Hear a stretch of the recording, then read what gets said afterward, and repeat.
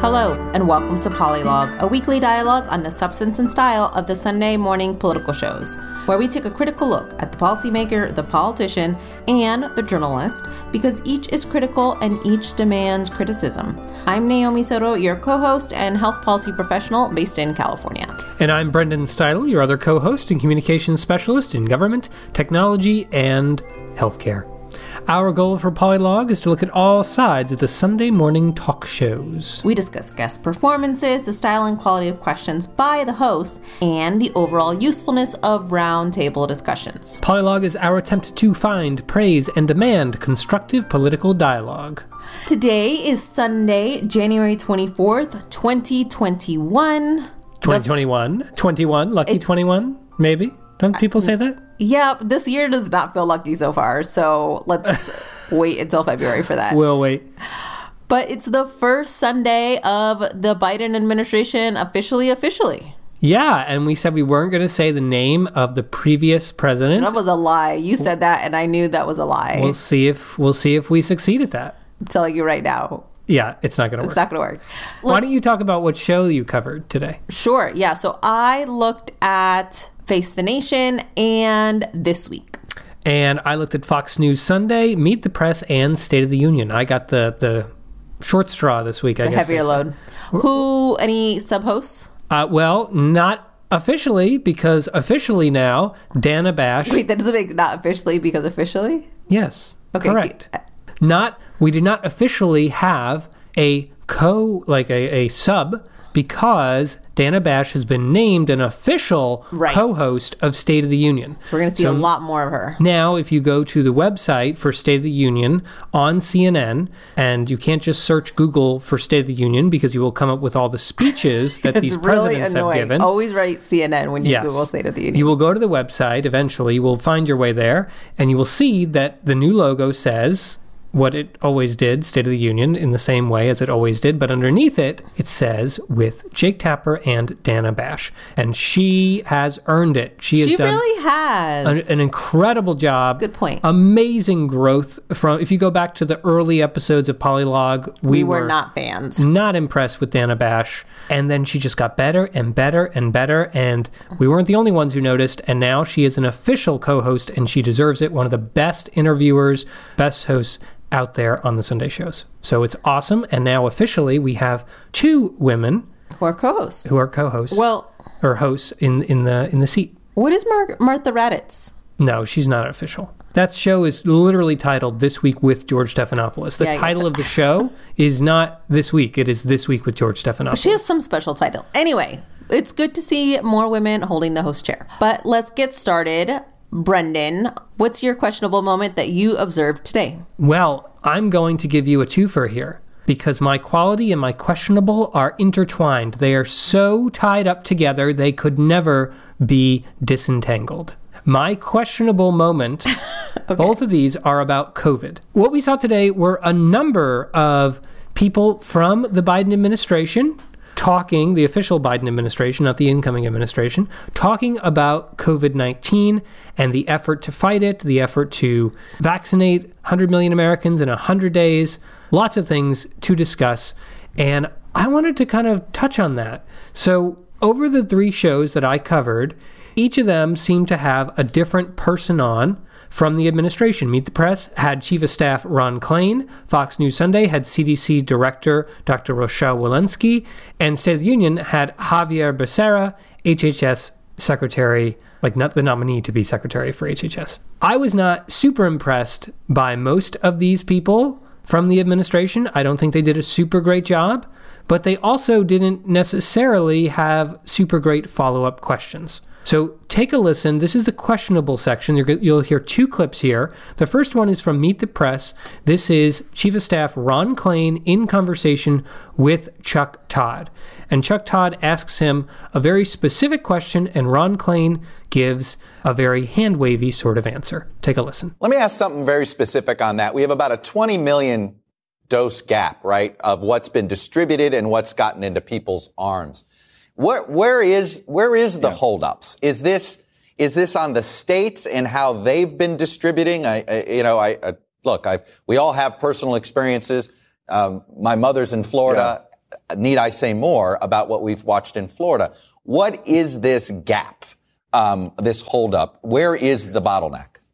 Yeah, Chuck, I think it's many bottlenecks. Like all complex processes, this is a very complex process that needs help on all fronts.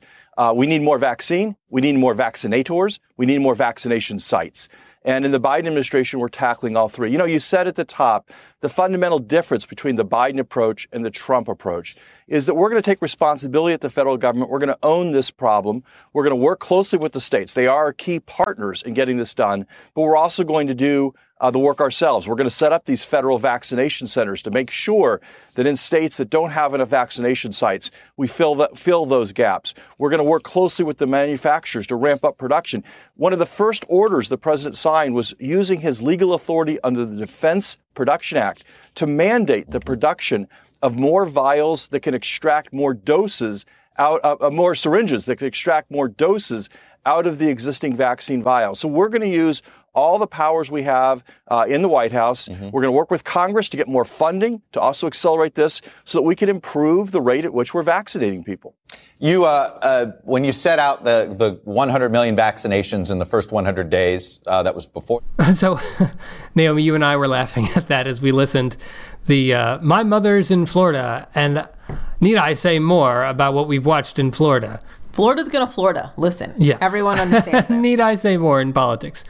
But, I mean, this answer, what did you think of this answer, Naomi? Did you get a sense of understanding why there's this 20 million dose gap? It's everything, and it's nothing, and it's all at once. Yeah, he begins by saying, like all complex problems, this is a complex process. Reminds me of that line from West Wing, and I couldn't find the line while we were on this listening here in this short period of time, but it's like, at one point, I think it's Josh Lyman complains to Toby Ziegler, like, how many times did the president use the word complex to talk about the economy? You know, the people don't want to hear that. They want to hear solutions. And that's what Ron Klain is doing here. Oh, it's so complex. It's all this, it's all that. Just tell us the answer. Enough with your plans. Enough with your intentions. You are now the chief of staff. You are the administration. We need clear answers. And we also need clear questions. So getting to the question side of things, take a listen to this exchange on Fox News Sunday, where Chris Wallace is speaking with CDC Director Dr. Rochelle Walensky, and she says something that just made my jaw drop to the floor, others as well, because it was kind of picked up afterwards. But yet, what is the follow-up? ... Question mark? Here it is. Then there is distribution. The new White House COVID coordinator says what you inherited from the Trump administration is much worse than any of you could have imagined. What is the distribution problem, and how do you fix it? You know, I would say one of the biggest problems right now is I can't tell you how much vaccine we have. And if I can't tell it to you, then I can't tell it to the governors and I can't tell it to the state health officials. If they don't know how much vaccine they're getting, not just this week, but next week and the week after, they can't plan. They can't figure out how many sites to roll out. They can't figure out how many vaccinators that they need. And they can't figure out how many appointments to make for the public. So if they overshoot it, then we have vaccine on the shelf. If they undershoot it, we have these queues and queues of people whose appointments are canceled. And either way, we have challenges. So the fact that we don't know today, 5 days into this administration and weeks into planning, how much vaccine we have just gives you a sense with the challenges we've been left with. One sign of the crunch that you're facing, at least in the short term, is the CDC put out guidelines this weekend that under, quote, exceptional circumstances, you say that it would be okay to mix doses. Okay, we'll end his question there. As you can see, it's not at all related to the jaw-dropping answer that we just heard. Which I kind of curious with the Wallace example, because that quote or that answer by Dr. Walensky is critical of the previous administration, and maybe they don't want to go, they being Fox News, the network doesn't want that line of questioning to be interrogated more. Oh, yeah, I don't know. I will say, I thought overall, Dr. Walensky was the best from the administration on that we heard. She was very clear, concise, direct. When she was asked about has been a pretty common question this Sunday, is the goal of 100 million doses in 100 days actually ambitious enough? She basically said, look, we're going to have to do more than that. She was honest about it. She didn't try to talk around it as some of these other folks did. So overall, she did a better job than anyone else. And that's probably why she was more forthright in saying, look, we don't even know how many vaccines we have. This is how insane it is. And I think that was a fascinating thing, but it's like, where's the follow-up? This is big news. It's like someone saying they can't find the keys to the White House and they've been looking for 5 days. It's like, probably it's time for a follow-up on that one. What the hell are you talking about? It's like a general saying, well, I don't really know how many troops we have over there. What do you mean you don't know how many troops? This is insane. And I just think it's ridiculous there was no follow-up there. So, however, I want to move now to quality. In the quality camp, Dana Bash was there. And this is her first time hosting as co-host. She was talking to Xavier Becerra, the HHS Secretary nominee. And former California Attorney General. Yes, and she asked what these folks didn't ask. She was very specific, and when she didn't get a clear answer, she pushed. So when will anyone who wants a vaccine be able to get one? Well, that's a matter of making sure we're coordinating with the states, because it's not the federal government that's putting the vaccine in the arm, but we are trying to provide it.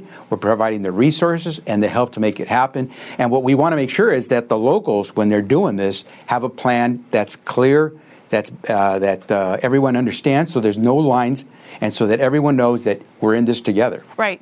But part of the problem, as you have laid out, is the states have been on their own. Now, the Biden administration is saying the federal government is going to have a much heavier hand. So given that, what is the timeline? What is the goal for people to get fully vaccinated, anybody who wants it to have one? Well, it's a partnership hand. It won't be a heavy hand because we have to work with our states and local partners. Can you give a timeline? Well, I first have to be sworn in to give you a timeline. But what I could tell you is this. President Biden has made it very clear to us. We give people straight shot information. We don't try to hide the ball. And once we have that information, I guarantee you we will share it. Can you give me a general timeline? Is your goal this summer? Well, let's put it this way. The president, before he had an opportunity to be in the Oval Office for one day, had already committed 100 million vaccine shots in 100 days. And that's based on the information they were able to gather. Once we're in the House taking care of business, we'll be able to give more precision. But you got to give us a chance to figure out what's going on in the cockpit that's causing this plane to nosedive so severely. No vague answers for Dana Bash.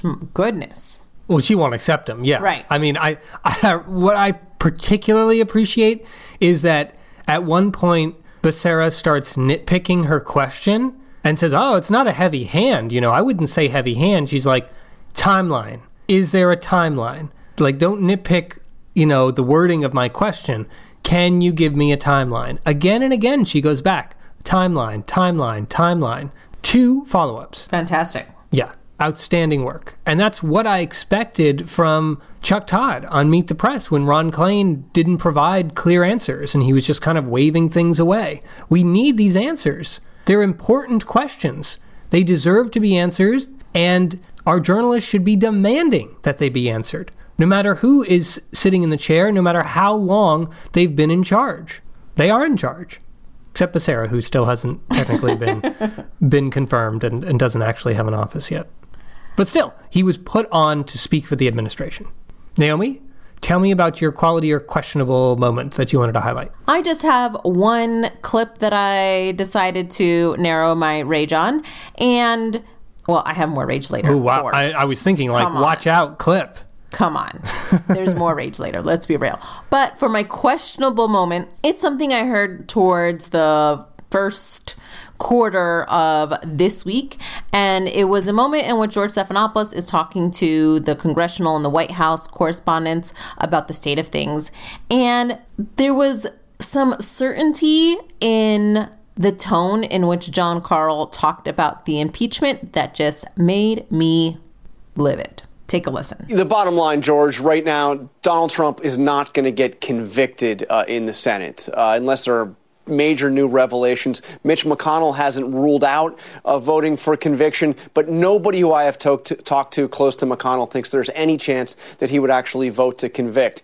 That said, George, during this trial, unlike the last impeachment trial, you're not going to see significant numbers of Republicans coming out to actually defend Donald Trump. They will focus on the process and the constitutionality.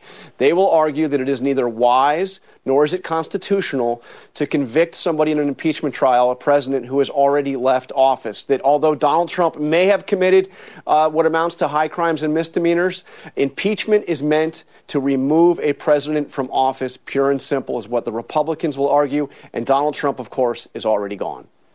Okay, so perhaps Republicans in the Senate are not excited to vote on impeachment, are not excited to convict.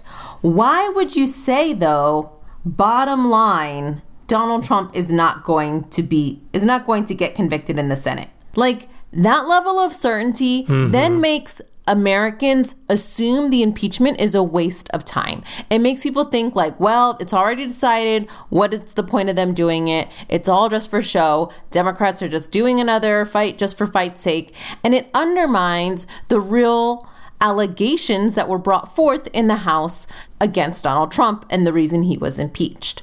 And you can say Republicans are not excited to discuss this or to do this. There's very little enthusiasm to convict. You can express all of this without saying, bottom line, he's not going to be convicted. I think it's important for Americans to have a sense of reality in mind in terms of the likelihood of Donald Trump to be convicted. Like, it is newsworthy to say, hey, I'm talking to all my sources and off the record, they're telling me they're not going to convict. Like, you can say that, but you can share that context without the certainty that he's not going to be convicted. You know what I mean? There's a very fine line, and the way he describes it then undermines the whole process. The whole process that he says is the issue. Well, just imagine that as a headline on the New York Times. Bottom line, Trump won't be convicted. You'd be like, do you have a crystal ball? Like, how do you know what's going to happen? This is insane. It makes it seem like that's the only thing that matters in this trial, is whether he's convicted or not, and not what comes out, not the stance that different Republicans and Democrats take on the issue, not the revelations that we learn, that not the way history will ultimately, write this period and these moments, but the only thing that matters is yes or no, what's the result? It's kind of like, imagine it before, and we hate sometimes the sportsification of politics, but someone getting up there and saying, bottom line, the Chiefs aren't going to win. It's like, what the hell? Like, how do you know that? You talk to some players and now you say that's the bottom line, well, so we're not going to watch the game? The thing is that, like, using your expertise and your training and your sources, of course, John Karl knows more about this than either you and I, Brendan, here on these microphones, right? But that doesn't mean that the way he describes things, that you could just talk off the cuff, I guess is what I'm trying to say. And and in the sports metaphor, you could say like, hey, so-and-so, we don't know any sports, so-and-so, just got injured, or they missed the last 3 practices and it's questionable if they're ready. Like, you can give that context without then being outright, a fortune teller or a psychic or whatever, right? Like, there's a way to finesse the tone. Well, it's interesting. You remind me of what we heard literally just a few weeks ago when there was a question about whether Democrats would take the seats in Georgia. Mm-hmm. And I remember specifically a moment on State of the Union where Jake Tapper spoke with certainty that there would be a Republican Senate. Right. And how is Biden going to do anything with a Republican Senate? Mm-hmm. And I believe somebody interrupted and was like, no, it's not. And he's like, oh, come on. We all know it's going to be a Republican Senate. And multiple people said... And Stacey Abrams said, not on my watch, Exactly. Stacey Abrams was there being interviewed. And he kind of disrespected her by not actually presenting it as if it was even a possibility. Right, yeah. And sure enough, totally wrong. But that certainty... It ruins credibility, too, right? Exactly. Karl's credibility is really on the line here. And maybe he's right, maybe he's wrong, but he's 100% wrong for speaking with the certainty of the bottom line, this is it. Brendan, what stood out to you in terms of moments in the show about politics that are worth discussing? Yeah, so the kind of area of politics that really stood out to me was related to impeachment, but it was really about responsibility. It's about whether politicians, who we frequently see on the Sunday shows or in the headlines, whether they speak in terms of taking responsibility for action or not taking responsibility for action. So what I wanted to do was compare and contrast two Republican senators who were on the Sunday shows this week. Senator Mitt Romney, Republican senator from the state of Utah, former Republican nominee for president, and Marco Rubio, current senator from the state of Florida. Need I say more? Okay. So I wanted to start, this is about impeachment, and both of these senators were asked various questions about impeachment. Both had different answers, but as you listen and as we talk through this, I'm going to bounce back and forth between each of them on a lot of these topics. Just listen for whether the question, or the answer I should say, suggests that the politician is willing to take personal responsibility for taking action, or whether they're trying to defer that and push it off and not confront it. Here is, to begin, Marco Rubio on Fox News Sunday. You have come out strongly against the idea of holding this impeachment trial, but now it is going to happen. What do you think the rule should be about the length of the trial and whether or not to allow witnesses to be called? Well, first of all, I think the trial is stupid. I think it's counterproductive. We already have a flaming fire in this country, and it's like taking a bunch of gasoline and pouring it on top of the fire. Second, and I look back at the time, for example, Richard Nixon, who had clearly committed crimes and wrongdoing. And in hindsight, I think we would all agree that President Ford's pardon was important for the country to be able to move forward. And history held Richard Nixon quite accountable for what he did as a result. So, Naomi, this is your first time hearing that. What do you feel like Rubio is taking personal responsibility for? No, it is beyond wild that Republicans are mad at Democrats for making this situation worse. That the polarization of our country is a reflection of the Democrats' action as opposed to the Republicans' inaction. Yeah. The thing that stood out to me here was this idea by Marco Rubio that there are other ways to hold Trump accountable for his actions, like history. History will hold him accountable. Oh, really? History? Wow. You're right. That is how the justice system works, isn't it? You know, you do something wrong, and then someone writes it down, and then history holds you accountable. No, that's not how the world works. That's insane. He talks about history holding Richard Nixon accountable without realizing that the reason why Richard Nixon did not complete his full term in office and that we actually had a President Gerald Ford was that senators and congresspeople from his own party, the Republican Party, confronted Nixon and told him that he would likely be removed from office if he did not resign.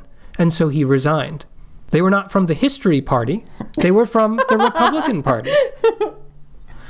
Take a listen to how Mitt Romney answers on this kind of question of how holding people to account might inflame the country. This is also on Fox News Sunday. Senator, do you support holding this impeachment trial? And what do you think the rules should be on the length of the trial and whether or not to call witnesses?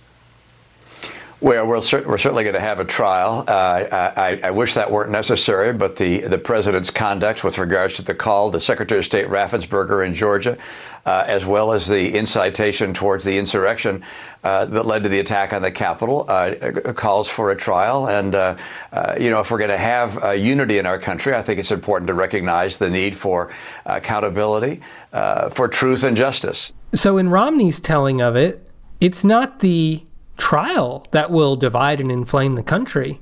And it's not the Democrats who have made this trial a necessity. It's the actions of the president.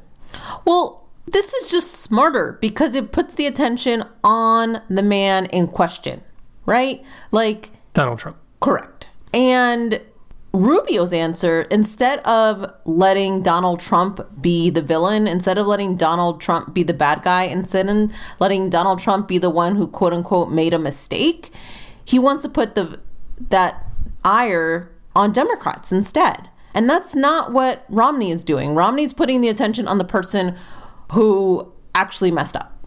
Well, and exactly. And the other thing that stands out is where Rubio says that this trial will be pouring gasoline on top of the fire. Romney says it's important to recognize the need for accountability. We're not going to have unity in our country unless we have accountability. But Rubio continues, and he discusses this question of constitutionality, that procedural issue that we heard Jon Karl discuss. Take a listen to how Marco Rubio frames the constitutional argument why maybe there shouldn't be an impeachment at all in the Senate. I just asked Senator Romney, would you support ending this trial if you can on procedural grounds, that it's unconstitutional to try a president who's left office without ever getting to the issue of the guilt or innocence of Donald Trump?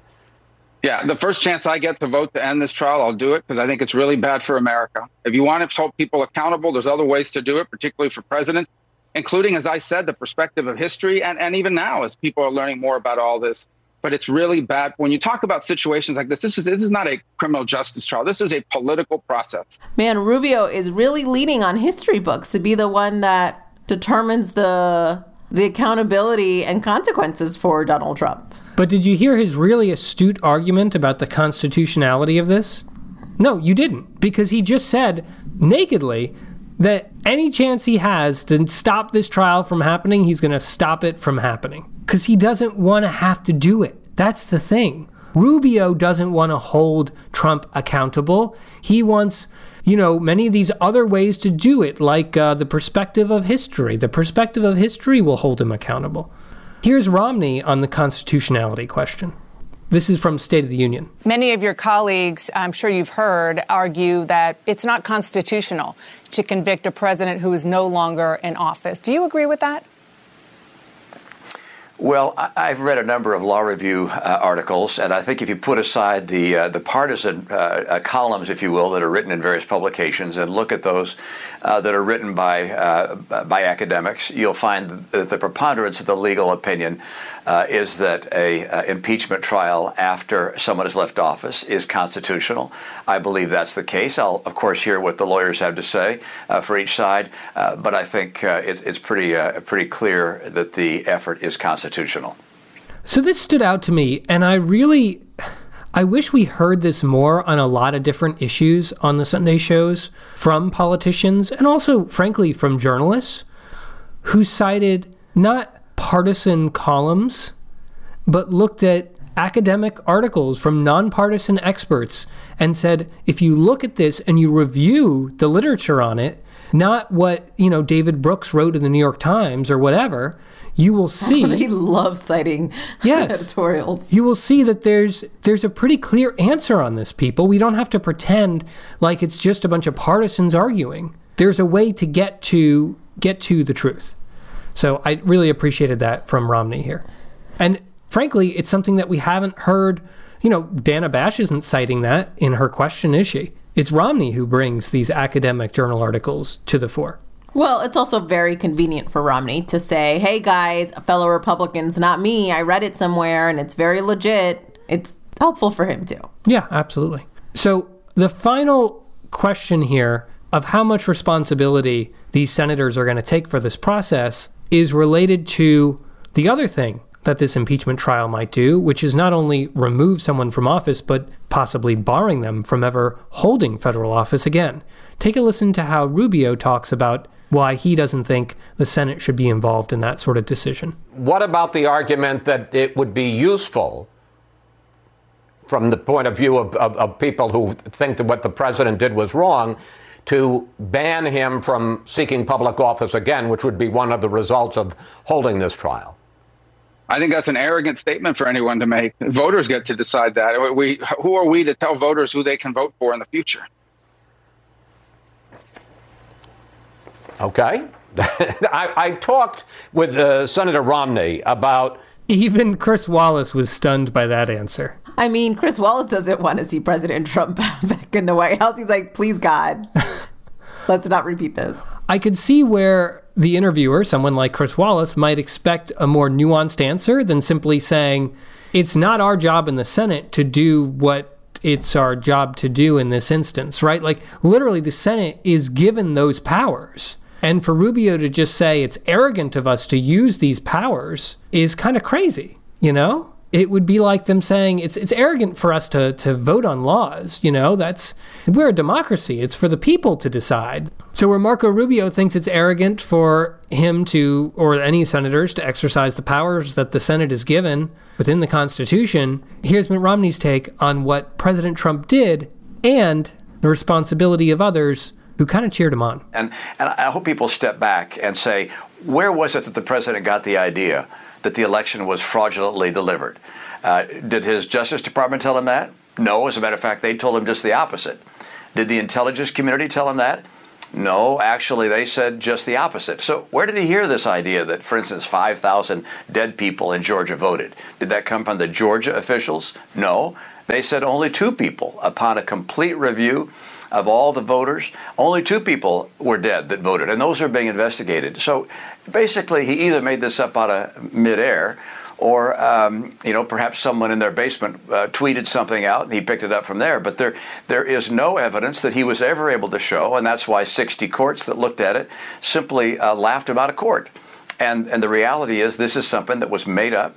And it's had enormous damage, and those that participated in spreading that, I think, will recognize that they now have a responsibility to set the record straight and to say, in fact, we never did see hard evidence of a widespread fraud of the nature that would have reversed the election. That is something I think that's essential today. That's from State of the Union. The impeachment is looking back, right? The impeachment, for the most part, says this is what Donald Trump did. This is why there needs to be consequences or whatever. And the importance of the impeachment could potentially limit what President Trump can or cannot do in the future, right? Yes. And what Romney here is doing is also expanding that look to also say, how did this dangerous rhetoric come in? And I don't know, I guess the subtext that I'm hearing is, how do we prevent this type of disinformation, these types of lies, to getting into the hands of decision makers, to people in authority in the future, right? You kind of have to understand that to then understand what can happen when people with lots of power get very bad information. And then spread that information. Right. As Romney's saying here, they're still in power, a lot of these people, and they need to take responsibility for that. And now that they know that this is wrong, they need to step out and say, hey, I was wrong about this, and here's the reality, to reverse the thinking of so many voters, Trump voters, that think that Biden was not legitimately elected president.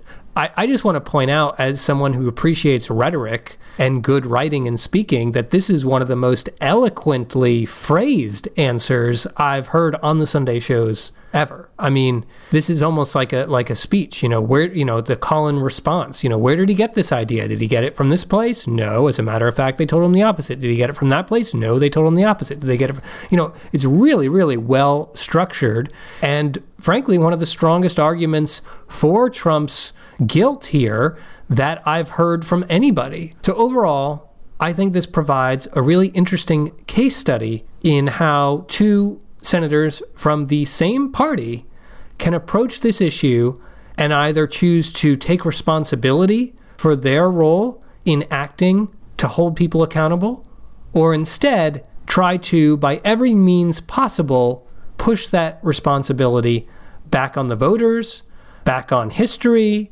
back on whatever the hell they can do to get out of actually doing what their duty is here. So, Naomi, did you have anything from journalism that you wanted to point out? Let's move on to journalism now. What stood out to you in the shows you covered? So, my moment in journalism that I had to discuss was the interview on Face the Nation with Dr. Deborah Birx, who, until recently, was the White House coronavirus coordinator, in conjunction with Vice President Pence. On the task force. On the task force, correct. And this was just an extraordinary interview. I think on Face the Nation, it was probably easily at least 30 minutes. It's a full 90 minutes long. That never happens unless it's like the president is on the show. Exactly. It's huge. The full interview is on their website and also on the new CBS Facing Forward podcast.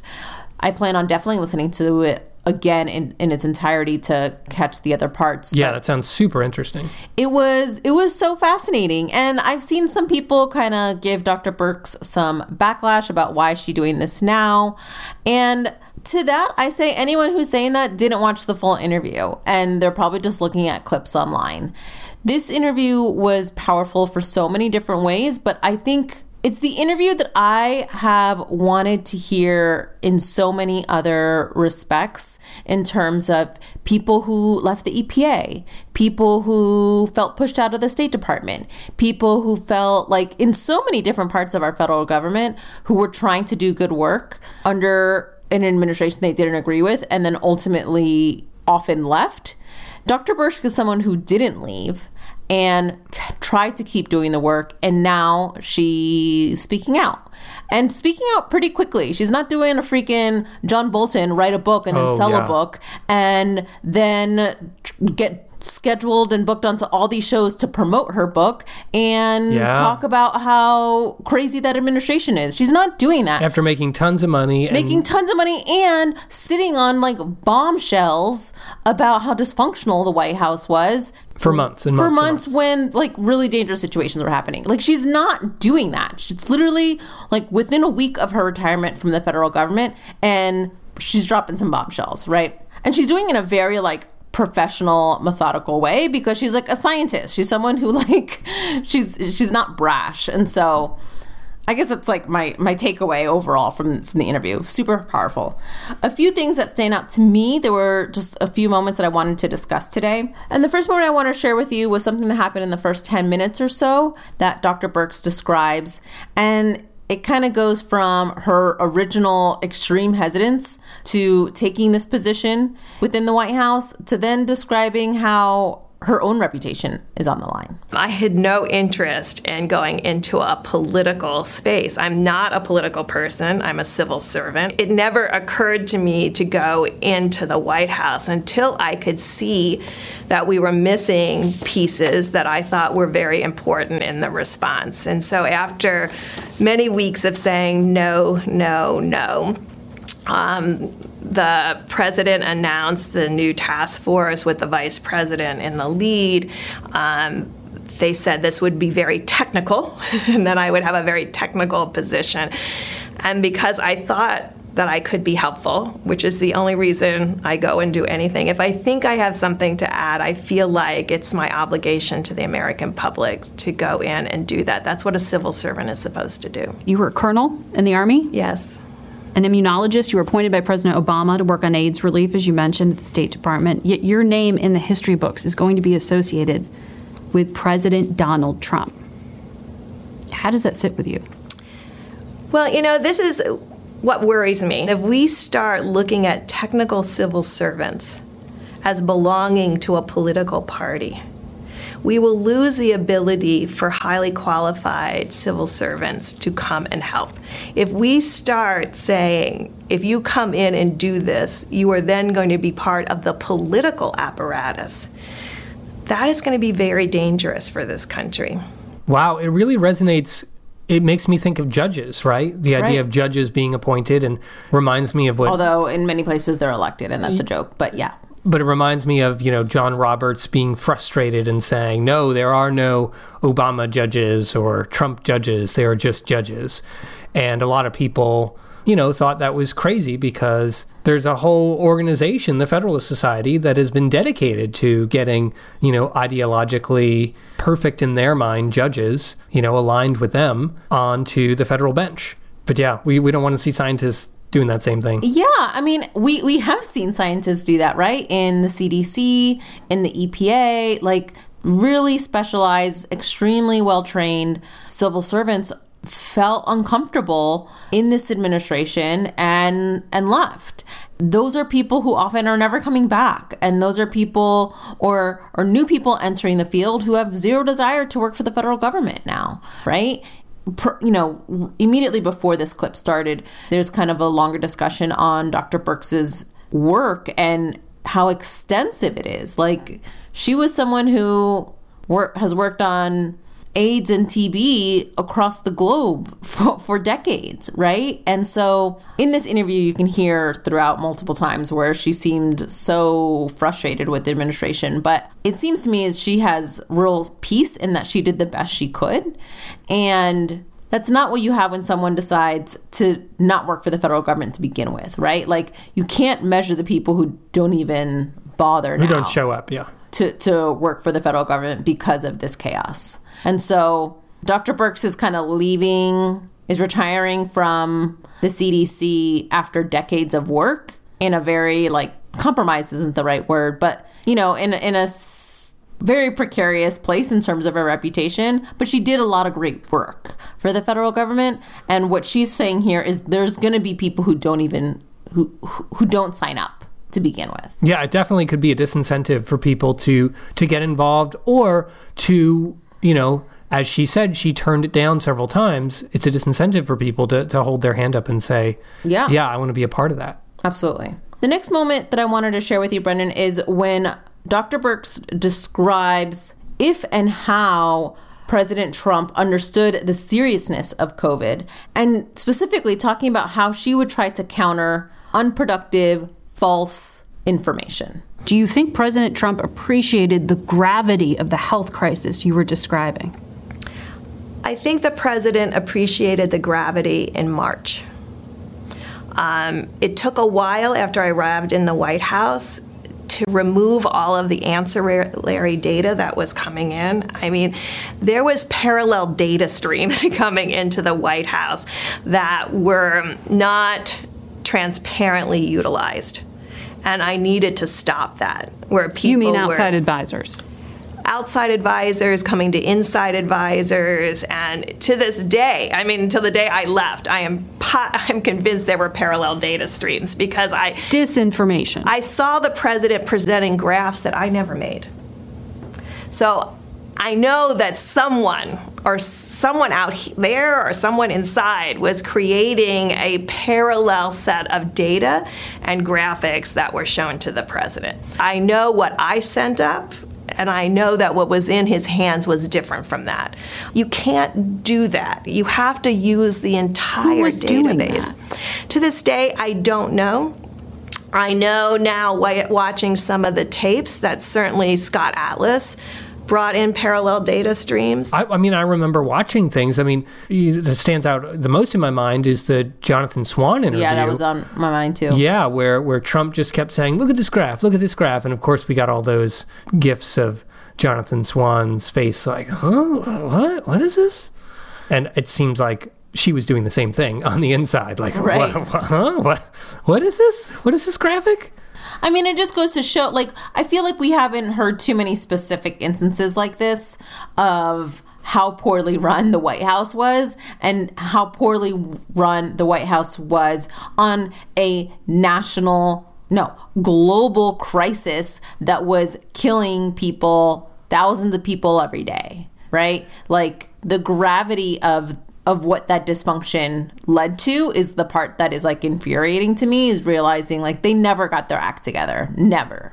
Because Scott Atlas didn't really have a role until last fall. And then the last clip I wanted to share was kind of what Dr. Birx was willing to do to counter all these false messages and the strategic alliances she made with other public health professionals that could help get the right message out. In this clip, you'll hear Dr. Birx explain why she went on the road and started talking to the governors when she couldn't get to President Trump.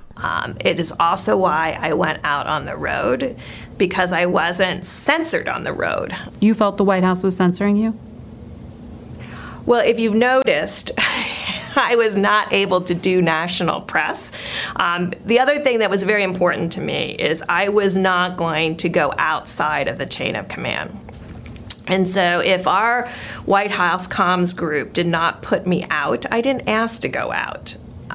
Because there was so much leaking and so many parallel stories being leaked to the press that did not have grounding in truth, that I didn't want to ever be part of that slippery slope. I know people started it with good intentions of trying to inform the American people, but then it became a way that they could silence those who didn't agree with them.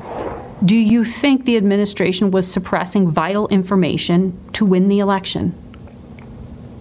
I don't know what their motivation was. I know that I was so frustrated that I realized that the only way, if I could not get a voice internally, that I could get a voice out at the state level. Because I could see the governors on the governor's call weekly, and I could see how deeply they were concerned about every one of their citizens.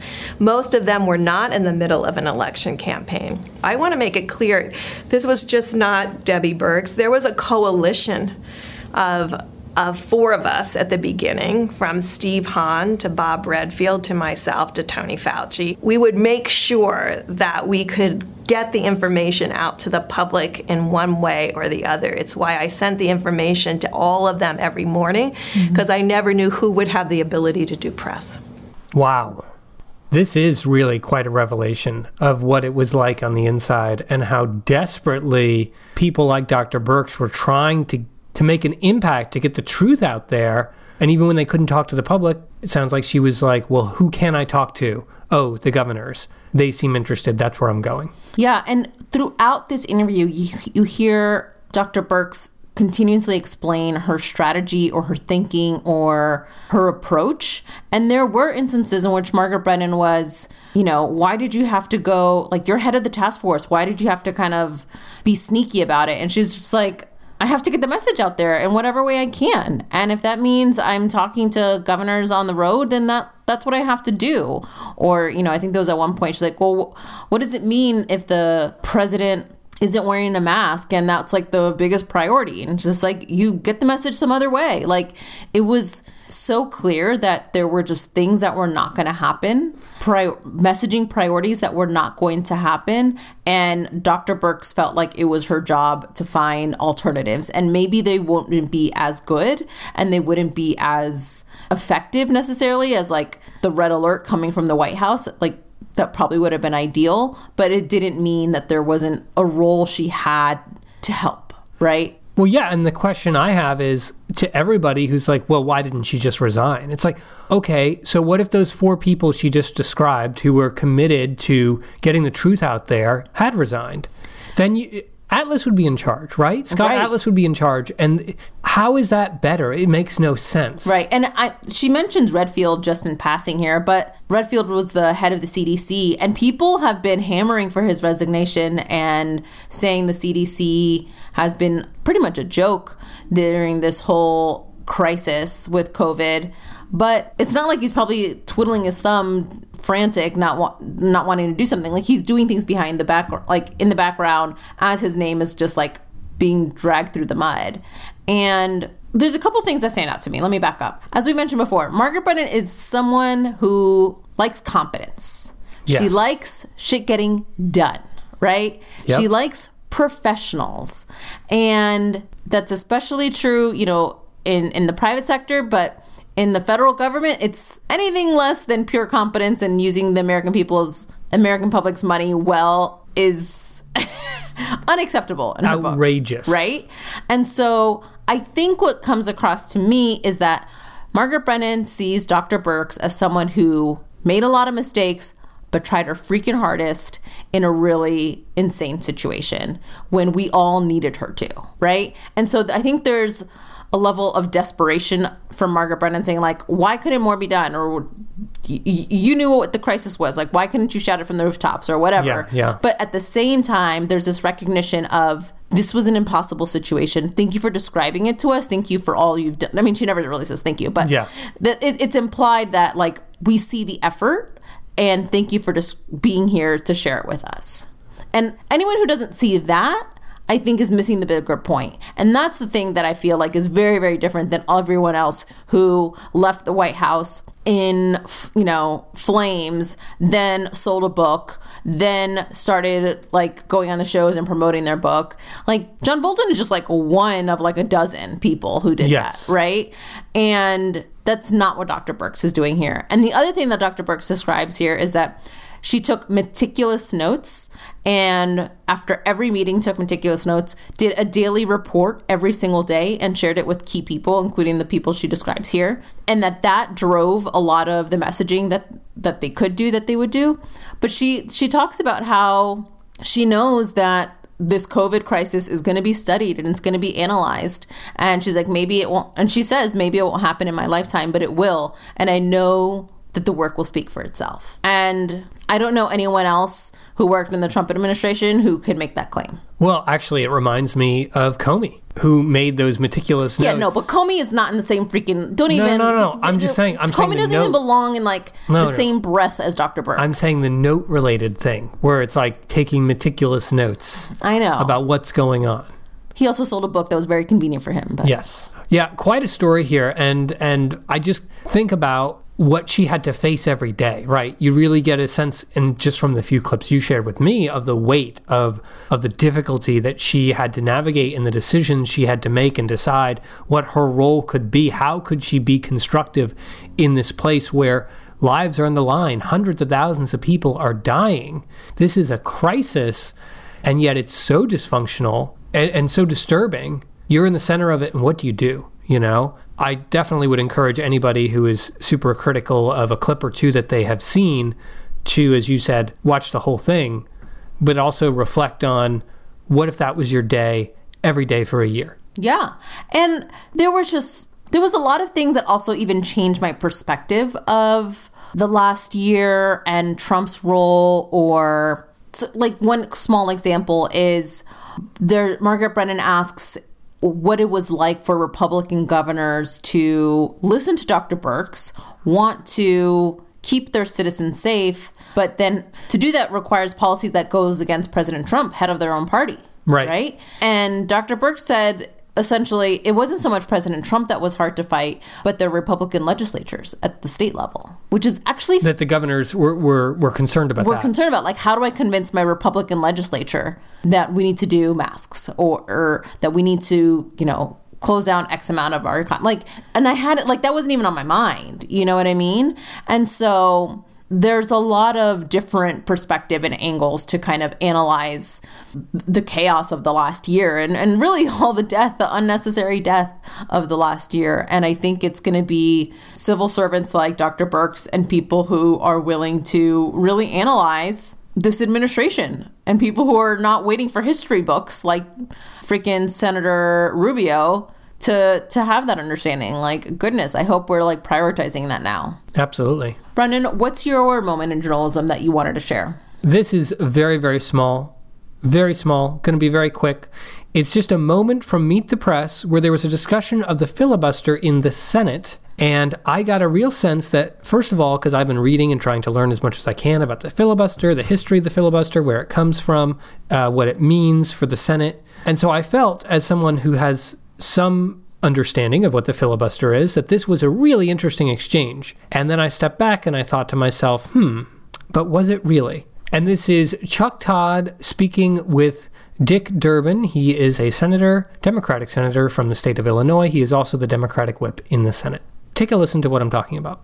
There's a lot of groups. I want to get to the filibuster now. There's a lot of progressive groups that have no patience on this filibuster debate. And I know you guys are going to get inundated with some ads that are already on social media. Here's one we're putting up. The time has come here. It looks like a movie trailer, and they quote Barack Obama saying Jim Crow relic, AOC calling it a cherished tool of segregationists, and former Senate Majority Leader Harry Reid saying it's outlived its usefulness. Do you have a point in time? Where are you on this filibuster question? And is there a point where you're going to say, you know what, I've tried long enough?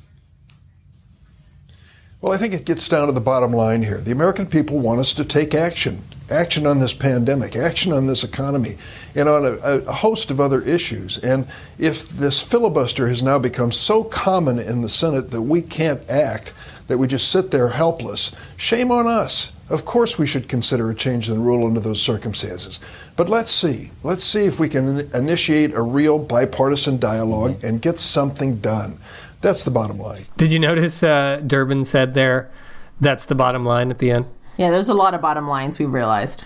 So, as someone who's, like I said, looked at the filibuster and the history of it a bit, I thought this was a very interesting conversation. I'm interested and engaged. There's a new book out called Kill Switch by somebody who worked for Harry Reid for many years in the Senate as, when he was Senate Majority Leader, talking about what the filibuster means and the history of it going back, to the start of the Republic when it did not exist. But the reason I wanted to focus on the journalism side of this is that this is basically it. This is how Chuck Todd introduces this topic. And the filibuster is a pretty arcane subject about the procedures of one of the two houses of Congress, of one of the three branches of federal government that we have. And to just assume that the audience understands what the hell we're talking about here is quite the insane assumption. And yet the topic is so important. It's so critically important to anything getting done in the Senate. So briefly, here's a brief description of what the filibuster is. It's very simple. We think of the Senate as being a body where the majority rules. You need 50 votes or 51 votes to pass something. You need 50, and then you could have the vice president break the tie, and then suddenly something passes. That's how it works for all the legislation out there. You need more when you're impeaching a president. But that's about it. The filibuster, however, says, no, you actually need 60 votes to win. And the vice president has no role anymore at all. Vice president role disappears. 2/3. Right, you need 2/3, which is 60 votes, right. If there's fewer senators, the number would change. And that's, of course, not in the Constitution. It's just a rule that was kind of put in there. And it's a rule that you need 60 votes to shut down debate. That's basically the way they do it. They say you need 60 votes to shut down debate and actually go to a vote. So essentially you need the 60 votes to win anything. That's not how the Constitution was built. And it's not at all something that needs to be the case. And yet what it does is it provides all this power to whoever happens to be in the minority, whether it's the Democrats or the Republicans. It used to be that you had to actually speak as a senator and actually provide debate that they would have to then vote to shut down. And that's where you get the famous movie, Mr. Smith Goes to Washington, was kind of based on that. There's a famous scene in there where there's a lot of talking going on to kind of delay a vote. But ultimately, someone can't speak forever, and you could just wait them out, and then as a senator who wants to get something passed, you could go and vote, and all you need is the 50 or 51. So the filibuster is extremely important. It's basically the difference in a world where we have 50 Republicans and 50 Democrats. It's the difference between things actually getting passed or not getting passed. Legislation, because it has to go through both the House and the Senate, this one rule ends up being a bottleneck for the federal government passing anything. So it's extremely important. And it really deserves a lot more discussion. And I really hope, or explanation, I should say, because there is a lot of discussion going on. But we need explanation from these shows for people to understand what it is and also how it's evolved. Because a lot of people might think it is what it used to be. It is what it was in the movies or in one episode of West Wing where you really do have to just talk the whole time. And that's really not the case anymore. So that's my journalism point. I do appreciate this discussion. I think they're really important questions. But we really need to have moments where our Sunday shows stop and talk about the health of the Senate itself, the health of this institution. We spend so much time talking about the presidency and the institution of the presidency, but we need to talk about these other institutions, the Senate, the House, the Supreme Court, with the same level of focus and energy and drive and reflection. So your point is that this is important, but Chuck Todd misses the mark to explain it for his audience. Absolutely. Yep. And the other shows as well, because there are questions all across these shows all the time, and rarely do they take a moment to educate the audience on what the hell we're talking about. Yeah, and I think that goes to the heart of a serious issue, which is oftentimes the Sunday shows are designed, planned, executed for a Washington audience, whether that's politicians themselves, their staffers, or people in the Beltway who understand how all this works, right? Or other journalists. Right. And maybe that's true, and maybe that is the case.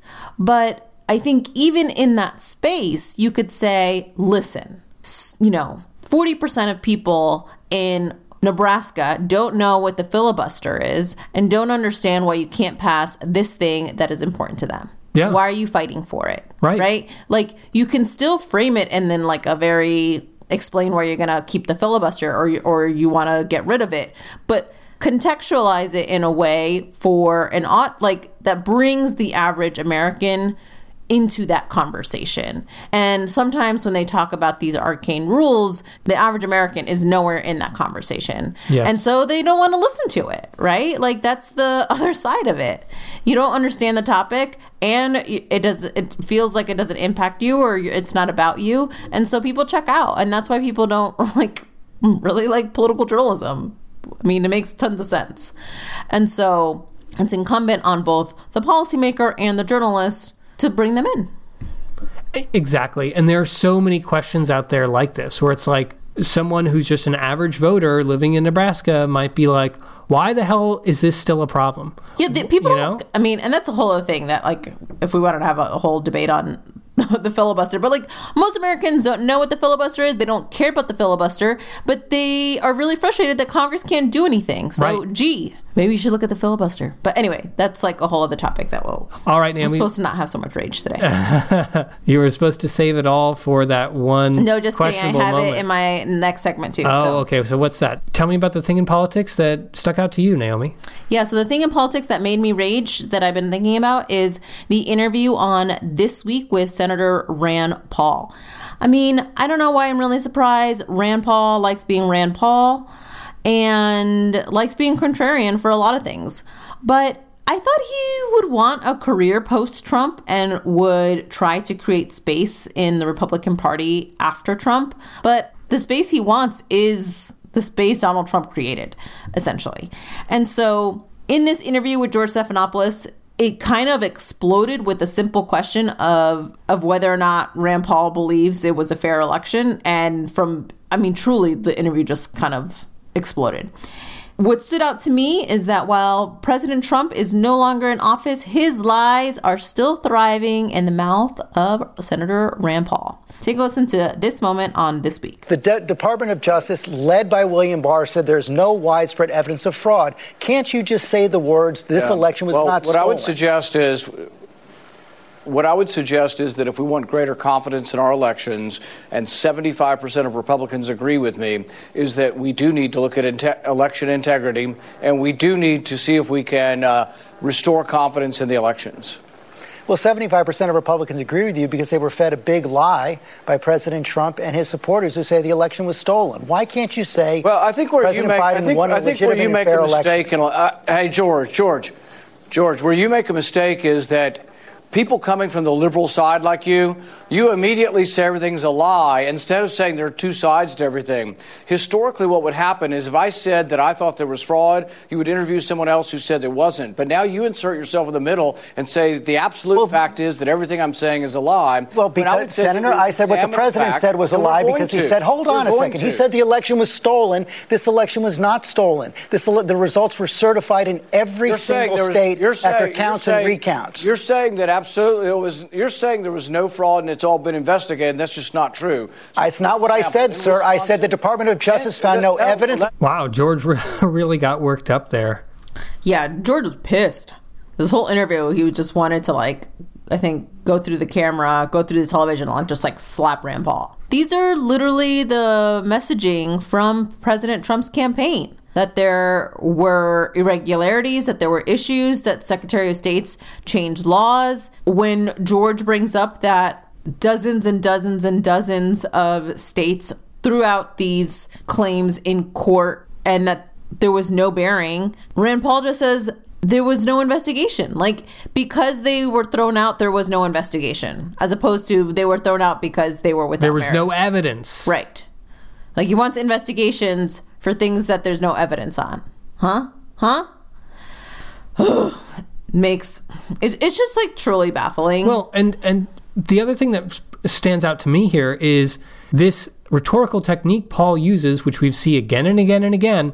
When somebody doesn't want to confront the question, they just say, well, here's the problem in your question, George. And they go after the question, they go after the interviewer, rather than actually answering the freaking question. Oh, no. He goes, let me show you the next clip where Rand Paul goes after the media a bit more. There's no widespread evidence of election fraud that overturned the results. That was stated as well by the Department of Justice, led by President Trump's Attorney General. In Wisconsin, there were counts and recounts. Actually, it was never studied. Even that's not true. Even that's not true.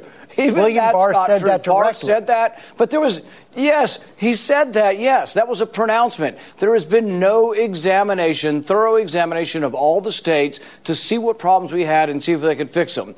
Now, let me say, to be clear, I voted to certify the state electors because I think it would be wrong for Congress to overturn that. But at the same time, I'm not willing just to sit here and say, oh, everybody on the Republican side is a liar and there is no fraud. No, there were lots of problems, and there were secretaries of state who illegally changed the law, and that needs to be fixed, and I'm going to work hard to fix it, and I won't be cowed by people saying, oh, you're a liar. That's the problem with the media today, is they say all Republicans are liars and everything we say is a lie. There are two sides to every story. Interview somebody on the other side, but don't insert yourself into the story to say we're all liars because we think there's some fraud in the election. There are not two sides of the story. This has been looked at in every single state. The election results were certified in every single state. There are two sides to every story. George, you're forgetting who you are. You're forgetting who you are as a journalist. If you think there's only one side, you're inserting yourself into the story to say, I'm a liar because I want to look at election fraud and I want to look at secretaries of state who illegally changed the voter laws without the permission of their state legislatures. That is incontrovertible. It happened. And you can't just sweep that under the rug and say, oh, nothing to see here, and everybody's a liar and you're a fool if you bring this up. You're inserting yourself into the story. A journalist would hear both sides, and there are two sides to this story. I'm standing by facts. There are not two sides to facts. I did not say that this was a perfect election. I said the results were certified. I said it was not stolen. It is a lie to say people are liars. Kentucky, this is your junior senator. What? Wow. I've seen a lot of talk about the advisability of inviting on Senator Paul and giving voice to those who say that the election was stolen, right? And I guess I have a question for you, Naomi, who watched the entire interview. Does Paul say the words, this election was stolen or this election was not stolen? Does he actually address that word, stolen? No, he never says it was stolen, but he says that there was election fraud. And so he's never disputing the lies that President Trump claimed. What do you say to those who criticize this week for inviting on Rand Paul for this discussion today? I didn't realize Rand Paul was as crazy as Senator Hawley and Senator Cruz. So I don't think on this issue. On this issue, yeah. I thought he was politically ambitious and was trying to toe the line. I didn't realize he'd be so rabid in his defense of President Trump's lies. And so maybe other people saw that coming. I didn't personally. And so I thought he was just, again, I thought he was going to try to find a lane for himself in the post-Trump world.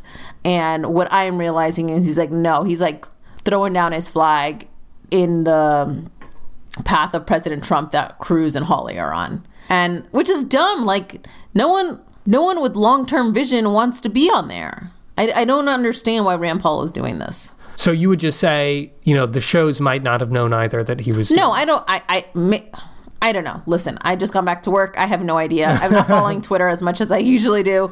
And so maybe this was something that this week and other people knew was going to be coming. I'm saying I didn't realize how much Rand Paul was going to defend President Trump's lies.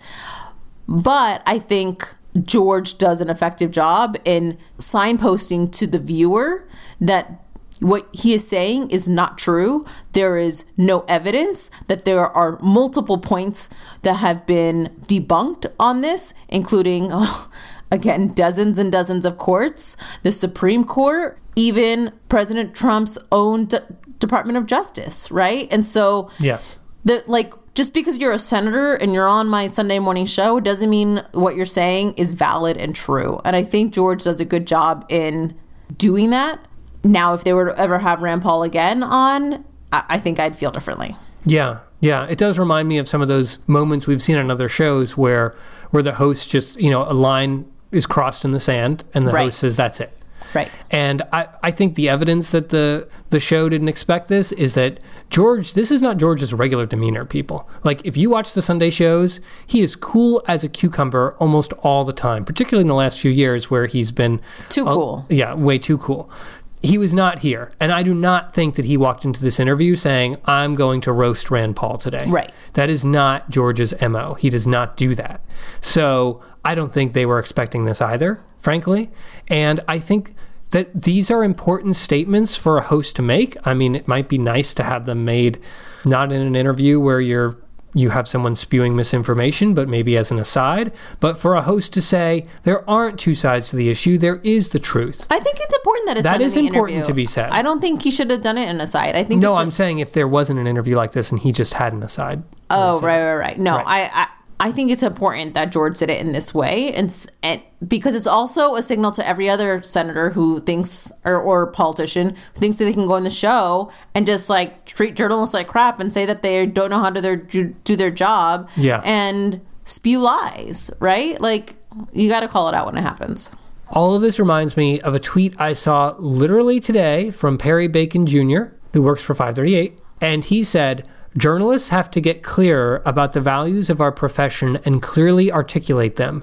For example, journalists are evidence-based, not just repeating 2 sides or 7 sides and treating them as equally valid. Evidence-based is an important idea. And that's exactly what we heard from George today, right? It's not about, and Rand Paul needs to learn this, right? It's not just about presenting all the sides. Yeah, if your side sucks, no one has to listen to you. Well, if you're wrong, yes. Well, that too. And also if you're fascist, we don't have to listen to you. Yeah. There's a lot of people I don't listen to. It's great. I mean, that's not very true to the polylog ethos, but if people are lying to you, shut it down. All right, Naomi, that takes us to show ratings.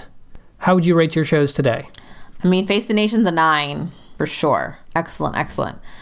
Oh, I almost thought for a second Gottlieb wasn't on, but he just didn't make it to the broadcast. He was interviewed and it's on the website. So I feel like I need to listen to it just because I can't not hear Gottlieb every week. And then on this week, I would say it was a 6, mainly because the Rahm and Christie show was another waste of time. And this interview with Rand Paul was really frustrating. Klobuchar was pretty decent, but I don't know. But George gets credit for that one. It's not a negative. No, it's not. George did a good job in this interview. I just don't know if it's worth everyone's time to listen to or watch the whole episode. It's news that will disappear in 3 days, I guess is what I'm saying. So I'd say for the 3 shows I looked at, Fox News Sunday at the bottom, number 4. There were lots of things I was frustrated by in this show. I didn't have a chance to talk about them all based on our new format, but just know that there were lots of things I was frustrated by. But I have to give it more than a 3 because I did find those interviews with Rubio and Romney enlightening. Meet the Press, I gave a 5. I was also kind of frustrated by that show a bit today. I don't think it was the best job. I don't think there were, the best follow-ups that we saw. And I don't think that Meet the Press or really any of the shows properly noted the gravity of an incoming administration. Hardly anyone mentioned the actual inaugural address, which I think people will look back on as being a very important watermark for a new presidency. I just don't think there was enough on that. Now, Meet the Press does get some credit for having their special episode be about Biden and this incoming president, so I do want to give them credit for doing that in December. And then finally, State of the Union, I will give an 8 because I think Dana Bash did a great job with her follow-ups. And overall, there was, pretty good episode there. And today, for the dialogue challenge, Naomi, is there anything that comes to mind? Lots of themes of today's episode. Accountability, taking responsibility for action. How about this? I'm trying to think of Dr. Birx, right? And how it's very easy to judge her based on a 6-second clip you see or a 30-second clip you see. But to put yourself in the shoes of someone who had to do that every day and try to understand how you might act and how you might make meaningful contributions. I don't know. How is there a dialogue on that? What would you say? Who's somebody you empathize with that you don't always totally agree with? Yeah.